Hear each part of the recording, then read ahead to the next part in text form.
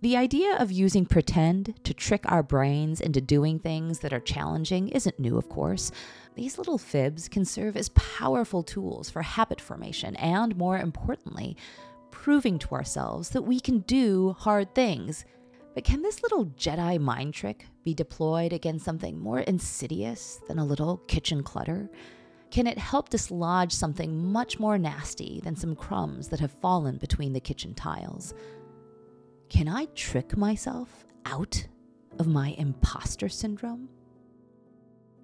These are the questions that led to my current experiment, seeing whether I can fake out my imposter syndrome.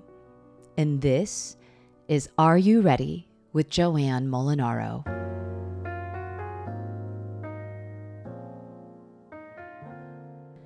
Welcome back, everyone, to another episode of Are You Ready with Joanne Molinaro. I know last week you all missed me so very dearly. I was actually traveling. I was on the road for about 11 days straight. And instead of bringing you a half-hearted attempt at a podcast episode, I figured I'd wait until I got home to do it properly. This week, I actually wanted to talk about an issue that I know I've mentioned many times in the past, and it's imposter syndrome. I get a lot of questions and Ask Joannes on how to defeat imposter syndrome. And here's the thing, if I knew the answer and solution to that problem, well, I would be a very different person. However, as you guys know, I've been very interested in the concept of habit formation. And I was wondering if there was a way to habitually fake out imposter syndrome. So that's what we're going to talk about today. I've been trying out this new thing for the past 3 weeks where I pretend that my kitchen isn't actually my kitchen. I know what you guys are all thinking. Why are we in Joanne's kitchen? I thought this was an episode about imposter syndrome. Just follow me here. Trust the process. So instead of thinking that my kitchen is my kitchen, I, quote, make believe that it's actually my friend Deborah's kitchen.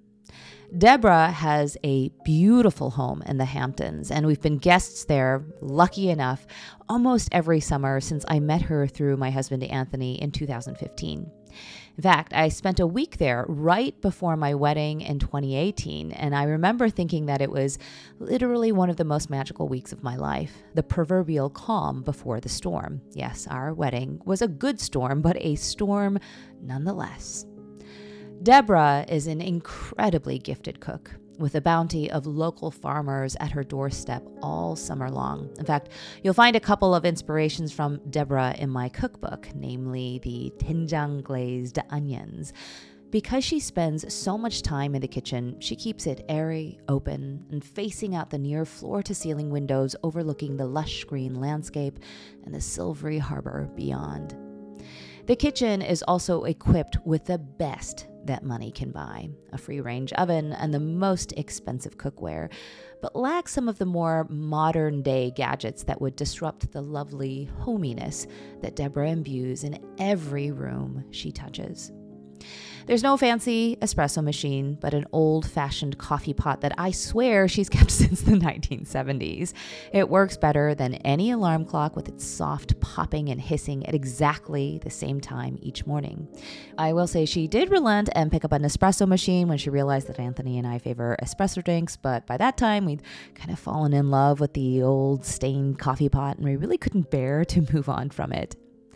The immersion blender she purchased years ago remains practically unused in its original box, tucked away in the back pantry, taken out only when I visit and I'm in the mood for some corn soup or a fresh red sauce. A chandelier of pots and pans hangs from the ceiling, the same pots and pans Deborah's been cooking in for decades. Deborah is quite generous with her kitchen, far more so than I would be, introducing to me quiet alcoves and almost forgotten drawers like secrets between best friends. Not only does she stock her fridge and pantry with all sorts of vegan goodies before we arrive, she schools me on the best that the local farmers have to offer, what's in season and what to avoid, where I might be able to find gochugaru in the middle of Long Island. Still looking. There's always something special about cooking in Deborah's kitchen, an ease I can't seem to replicate even at home. In part, it's the functionality that Deborah designed into her kitchen. The pots and pans are easily within reach, the prep bowls nested together right where they should be, the garlic and onions housed tidily together in a dim nook right next to the stovetop and right by the extra virgin olive oil. But there's something else, something I can't really put my finger on, despite having cooked in Deborah's kitchen now dozens of times. A serenity that attends the whole self-perpetuating nature of it all. The farmers growing and harvesting the food, picking through the season's largest of eggplants, zucchini, tomatoes, and sweet corn, making something simple, nutritious, and delicious from it all, spooning it onto Deborah's plates while she hums underneath her breath, and her husband H guffaws over the same story he's been regaling me with for nearly a decade, one that I somehow never tire of hearing, though. And the clink and scrape of forks and knives and wine glasses as the sun sets with a fiery outrage at odds with the rather mundane sounds of a homemade dinner among close friends. As you might imagine, when I make so much as a peanut butter sandwich in Deborah's kitchen, I take pains to leave the kitchen as pristine as when I entered. No dirty dishes in the sink, no used cookware left out on the kitchen island, no crumbs scattered across the counters, because the idea that Deborah would feel even a thumbprint of imposition from my cooking would cause complete and utter mortification. And it is this aspect of being in her kitchen that I've experimented with bringing into my own kitchen. Anthony has often complained that our home, particularly the kitchen, is too cluttered and messy, and I don't disagree with him. But as I think he finally understands, cooking and recipe development is my job. As a result, for every one type of flour a regular at-home cook has, I will need 4. In addition to the 4-use cutlery and plates, I will have an entire second set that's just for props and photographs. Where the average person goes through a small bottle of soy sauce in a quarter, I will go through 2 jumbo jugs in less than a month. As a result, the pantry is overflowing, literally, with enough ingredients to fill a commercial kitchen. But I don't have a commercial kitchen. In fact, I have an average-sized kitchen with not a lot of counter space, a narrow refrigerator, and the cupboard beneath the staircase, just like in the Harry Potter books, we repurposed into a very tight and dark pantry. But Anthony's grievances weren't limited to the amount of stuff we had. Every once in a while, usually in the middle of a fight that absolutely has nothing to do with the state of our house, he would accuse me of not picking up after myself. Despite my legitimate objection to the inapposite timing of such criticism, I begrudgingly noted that the coffee mug I drank out of each morning often lingered more than necessary on the kitchen table, that half-consumed cans of sparkling water littered the ever-diminishing counter space, that dishes often piled up in the sink while the dishwasher remained in a constant state of, wait, are these washed or unwashed? Once we moved into our new home in SoCal, we hired an organizer to kickstart a more orderly kitchen life, but that soon gave way to the exigencies of cookbook number 2. Weekly photo shoots were all-day affairs, often entailing up to 10 recipes a day. For months, it was an all-hands-on-deck affair, and Anthony's largest contribution was saying "mum" about the chaos that soon enveloped nearly the entire downstairs area of our home. But as you may recall, I invited my mother, aunt, and cousin to help me with the final photo shoot for cookbook number 2, and Asian moms just can't help but be Asian moms.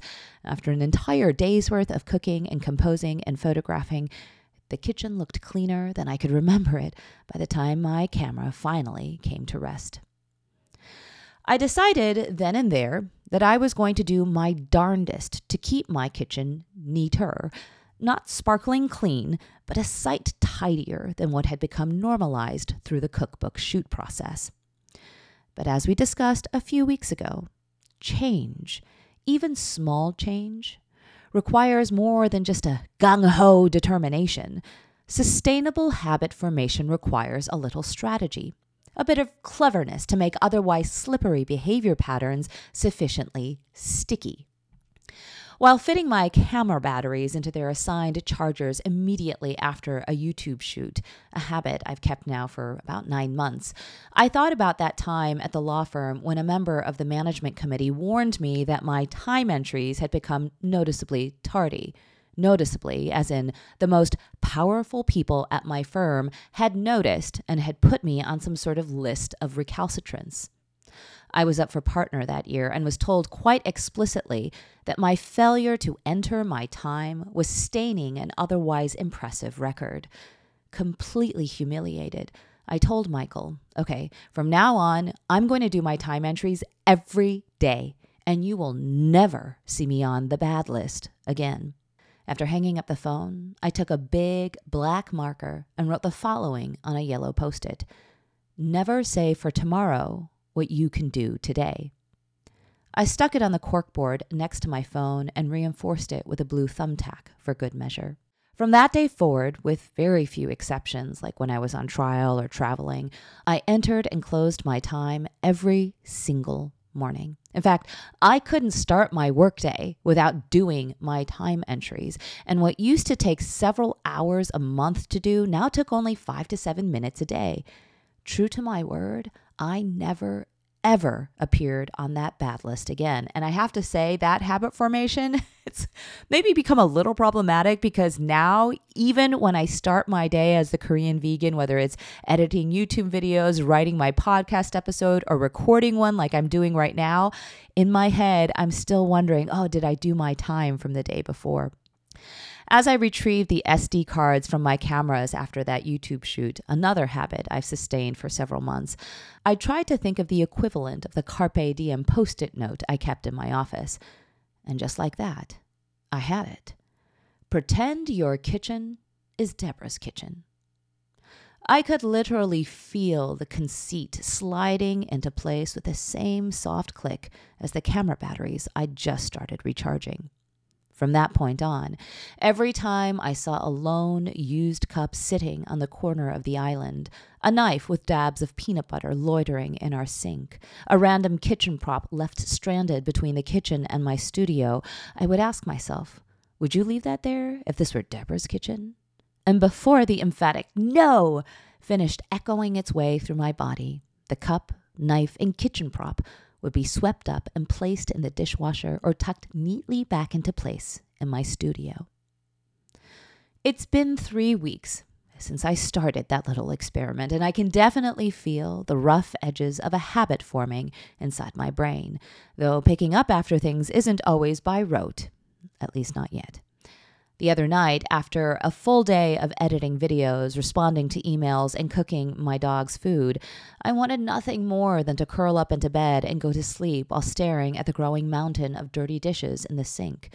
What's worse was that the dishwasher had just been run, but not yet emptied. Perhaps I could stare the dirty dishes away? And then I thought, you've had a long day. It won't hurt anyone for you to leave a few dirty dishes in the sink. But this, it wasn't true.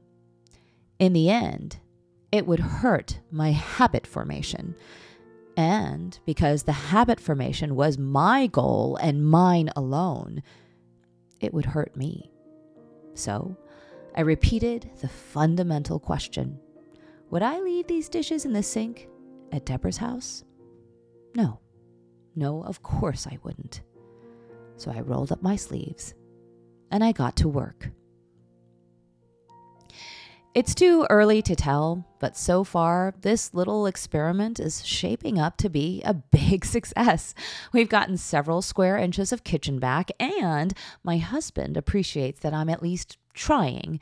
The idea of using pretend to trick our brains into doing things that are challenging isn't new, of course.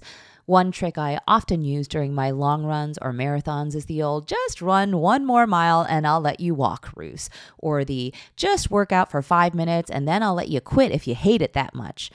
9 out of 10 times, I end up running the whole thing, working out the full hour. Despite knowing that these are lies, I know the kitchen isn't actually Deborah's kitchen. These little fibs can serve as powerful tools for habit formation and, more importantly, proving to ourselves that we can do hard things. And yes, washing dishes at 9:30 p.m. It's hard. But can this little Jedi mind trick be deployed against something more insidious than a little kitchen clutter? Can it help dislodge something much more nasty than some crumbs that have fallen between the kitchen tiles? Can I trick myself out of my imposter syndrome? For those who are unfamiliar with the affliction known as imposter syndrome is a behavioral health phenomenon described as self-doubt of intellect, skills, or accomplishments among high-achieving individuals. These individuals cannot internalize their success and subsequently experience pervasive feelings of self-doubt, anxiety, depression, and or apprehension of being exposed as a fraud in their work, despite verifiable and objective evidence of their successfulness. I remember when I first discovered this phrase, imposter syndrome, I felt shocked how it mapped on all fours against the shame I'd harbored pretty much my whole life. How well it explained why my C+ in advanced geometry in high school always prevented me from believing I was as smart as my teachers said I was. How it perfectly encapsulated the dread I walked into the office with every single morning, as if at any moment the penny would drop and everyone would finally realize I had no business being a lawyer, much less a partner at a law firm. How it continues to dog me even now as a 44-year-old entrepreneur and successful author, as if certain doom lurks behind every corner of our home, ready to restore my rightful place as the girl who wept over the report card with the ugly C+ in geometry. Recently, I was invited to the Streamy Awards, and believe it or not, I was there to actually receive a Streamy Award. My good friend Cassie nominated me to receive a Creator Honor Streamy. Needless to say, I was both flabbergasted and incredibly grateful to be Cassie's honoree, not the least of which was because I am such an admirer of Cassie's extraordinary work and story. That said, I showed up to the awards very much feeling like I do not belong here. I assumed that most of the people who received a coveted invitation to the award ceremony had far more subscribers, followers, and clout than I did. But I did my very best to mask my imposter syndrome, view my attendance as an excellent opportunity for growth, and otherwise enjoy the evening with Cassie and her husband Sam. The following day, I posted a video about the event on my Instagram. I showed the video to some friends a few days later over dinner, describing both my elation and apprehension at being honored with a Streamy. And they asked, well, why? Why would you be apprehensive about going to this incredible event? And I told them, because I didn't feel like I belonged there. Expressing incredulity that I might struggle with imposter syndrome, they scanned through a handful of the photos from the event, and one of them, Nabia, observed, "Oh my God, Joanne, I can see your imposter syndrome. I can see your insecurity. Look at the way you're standing." And sure enough, I looked at the photo and I was standing hunched over as if somebody were coming at me, about to punch me in the face. Now, it's one thing when you know you have imposter syndrome. It's an entirely different thing when someone else can see it. All this time, I thought I'd done a pretty good job of masking my crippling lack of confidence, but apparently I was wrong. I felt my face heat up and the wheels in my brain already beginning to turn as I recalibrated the facade I'd need to don for future public appearances. It was at this point that Nabia said something I simply haven't been able to get out of my mind. You need to create a Joanne 2.0, a Joanne who pretends that she knows she deserves to be there as much as everyone else. I imagine putting on this guise of a totally new Joanne 2.0, one who is confident, made people laugh, strode into rooms with her shoulders back and her gaze straight. Only it wouldn't really be a new me, so much as a fake me, like a character in a sitcom. And believe it or not, The idea appealed to me.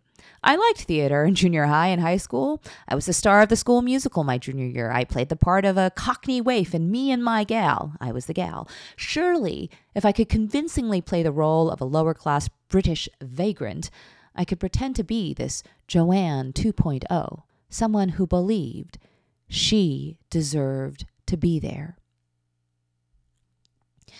Over the past several days, I've had a chance to practice playing the part of Joanne 2.0. About 2 weeks ago, I flew to New York City to participate in my first ever fashion event, a watch party hosted by Genesis and Vogue, where I got to hobnob with models and bona fide New York fashionistas as we celebrated the official opening of London Fashion Week.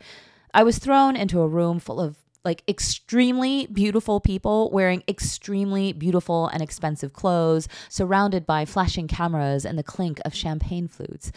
I knew 2 people, acquaintances I'd met when I began my partnership with Genesis, a Korean car company. Despite the overwhelming urge to hover around the small table of finger foods like I was extremely preoccupied by deciding what to eat, none of it was vegan, or take multiple unnecessary bathroom breaks. If you're an introvert, you know what I was doing. I asked myself, what would Joanne 2.0 do? Well, it turns out that the answer to this question was a lot more complicated than picking up the empty coffee mug. Confidence doesn't look the same for everyone. My definition of confidence was rapidly evolving as I continued to examine how to play this new sitcom role. In the beginning, I thought it meant diving into conversations I wasn't necessarily invited to, making jokes that had everyone laughing, taking selfies with my new, quote, friends, and otherwise making myself the center of attention. But as I watched other people act this way, I realized that confidence could sometimes be, well, obnoxious. Confidence could easily be mistaken for or even unmasked as arrogance or narcissism. Call it confidence or something else. I just didn't want to be that kind of person. And it dawned on me, feeling worthy of standing inside a given space had little to do with always being at the center of it. I thus shifted my focus from being the life of the party, ceding that role to others who seemed far more inclined in that direction, and instead sought out individuals I actually wanted to talk to. Yes, I tend to feel lost and insecure in large groups and infernal networking events, but one-on-one? 17 years of depositions have made me a rather skilled and agile conversationalist.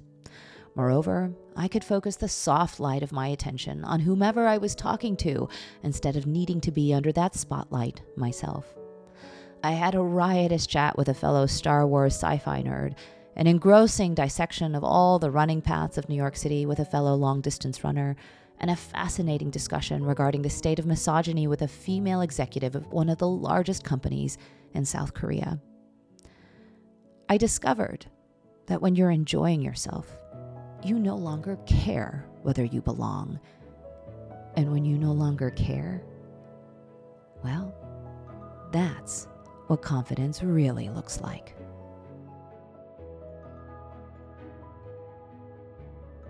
I did want to add one more small thought on this idea of I deserve to be here, pretending that I know that I deserve to be here.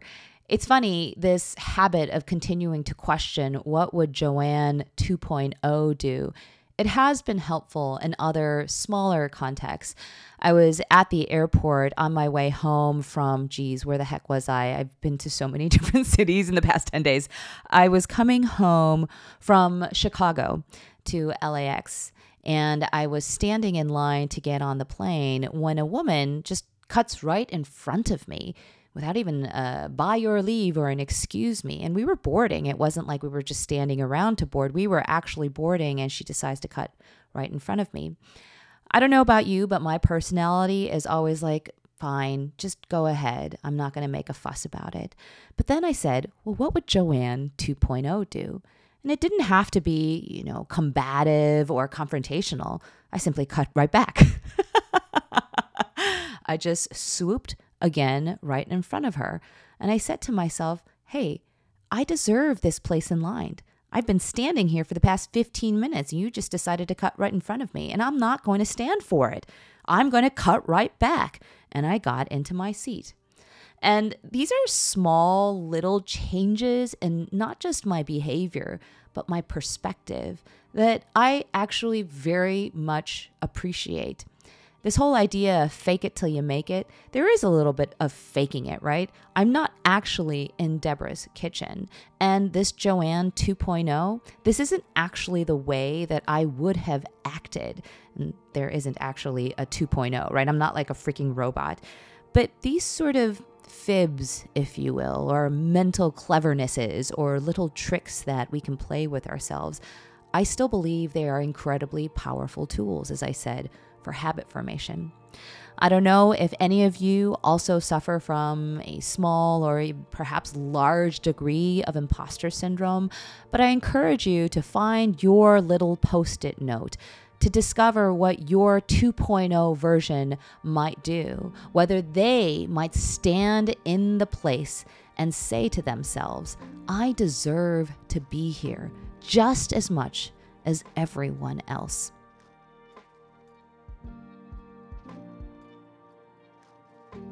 And with that, we're on to parting thoughts. Shortly after my event in New York City, I flew home to Chicago to spend some time with my mom and dad. The morning after I unzipped my suitcase in my brother's old room, my room was turned into my mother's office. I woke up while it was still pitch black outside to head out to Waterfall Glen, a nearby park.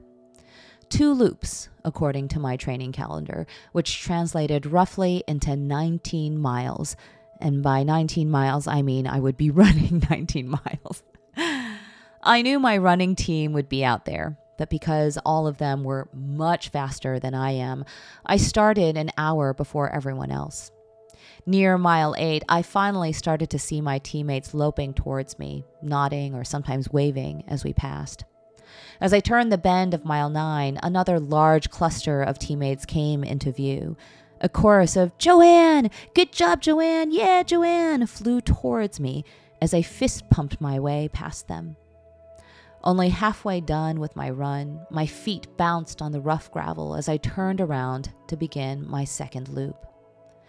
As I looked up at the latticework of trees splayed out against the gray sky, I mused, Joanne 2.0 might be more fun and confident, but man, it sure is nice to be around people. I can just be Joanne.